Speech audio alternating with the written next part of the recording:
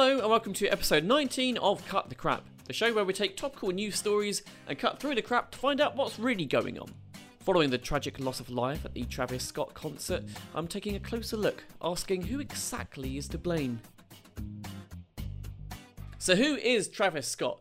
You may be mistaken in thinking that he's a popular singer from the 90s, or that he is a overpriced timber merchant, or that he is someone who will set the mob on you if you try and steal his shoe. You tried to take my shoe? You want to be a thief? Come up. What a gent. Now, the rapper released his first album, Rodeo, in 2015, but the big turning point was when he released Astroworld, which received multiple Grammy nominations. He's also compared his shows to professional wrestling, saying, "I always want to make it feel like the WWF or something." And it's clear that people were actually wrestling for their lives here, which is something I only ever want to do if I tell The Rock that his acting is overrated, he was the wrong casting choice for Jumanji, and his arms are just way too stupidly big. So why wasn't the show stopped earlier? Well, there are many points when the show could have been stopped before Travis finished his last song at 10 past 10. It could have been stopped by two concert goers at 9:35 who were begging with a camera operator to get word out that someone had died in the crowd, and this camera operator had a walkie-talkie and a headset. Maybe it could have stopped at 9:38 when the Houston Fire Department declared a mass casualty event, or at 9:53, by which time there were dozens of bodies laying unconscious on the ground, presumably some of those being the deceased. Or it could have stopped when Travis saw this.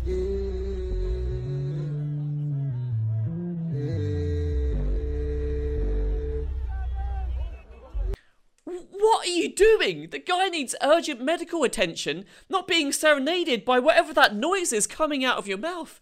Now, it should be noted here that after the show, Travis said this: "Anytime I can make out, anything that's going on, I stop the show and, help them get the help they need." To me, it's clear that Travis could clearly see what was going on, and he chose not to stop the show. There were also ambulances going into the crowd, and to say that he couldn't see an ambulance from where he was in the stage is just childish. So, I guess the question is, do performers ever stop their performances or pause their performances when something like this happens? Adele?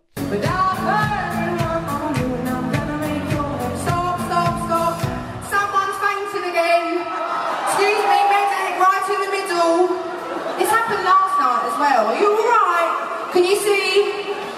Can someone look like they care, please? Firstly, I love how her voice switches from that of an angel to someone who is clearly on EastEnders. She's the only woman who could simultaneously sing me to sleep while selling me a bowl of carrots. Secondly, she had the sense and heart to stop the gig, and that was just for one person. But neither Travis nor Live Nation chose to stop it.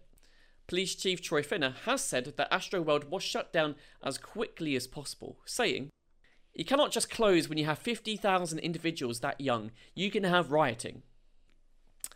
You can shut it down fast. You turn the lights on, you turn the sound off, and you take the microphone away from the person everyone is lunging forward to get closer to. And to the point about the rioting, I mean, come on, if you tell people there are serious injuries in the crowd, I don't think they're going to grab their pitchforks, go on the rampage, and try and take your head off." So were crowd control measures up to scratch? Well, Steve Allen, a UK trained crowd consultant who has stopped performances like Oasis and the Red Hot Chili Peppers, has said that there should be trained crowd spotters on site who are in direct communication with someone who has the power to stop the show.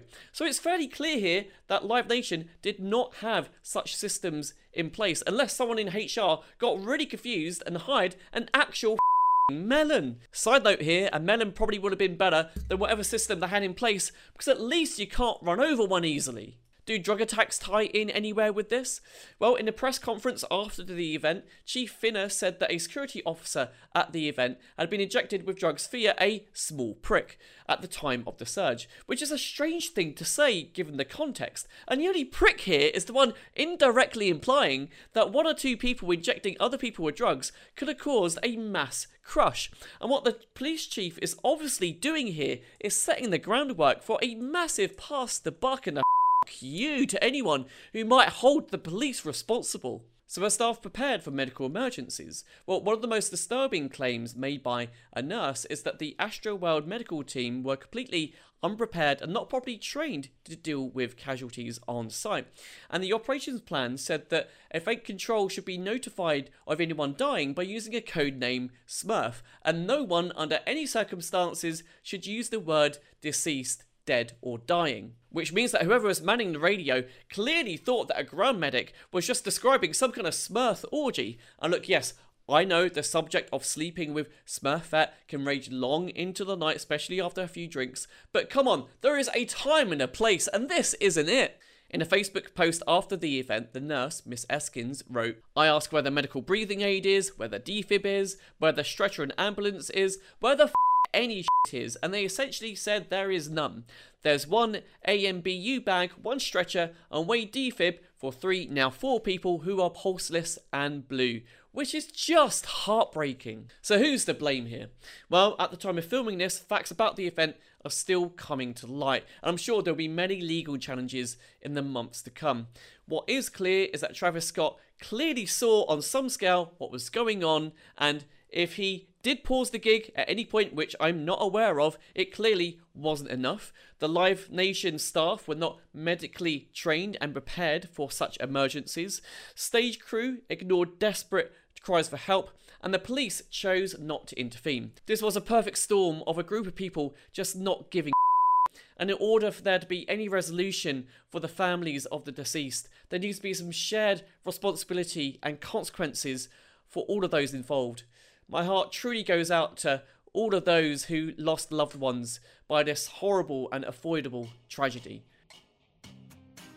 Thanks for listening. Please do subscribe to our podcast and leave us some feedback below. We'd really appreciate it if you did. Feel free to check us out on YouTube by searching for Cut the Crap Comedy, or go to my Instagram page @TheKevinDurham, which will link you to the content.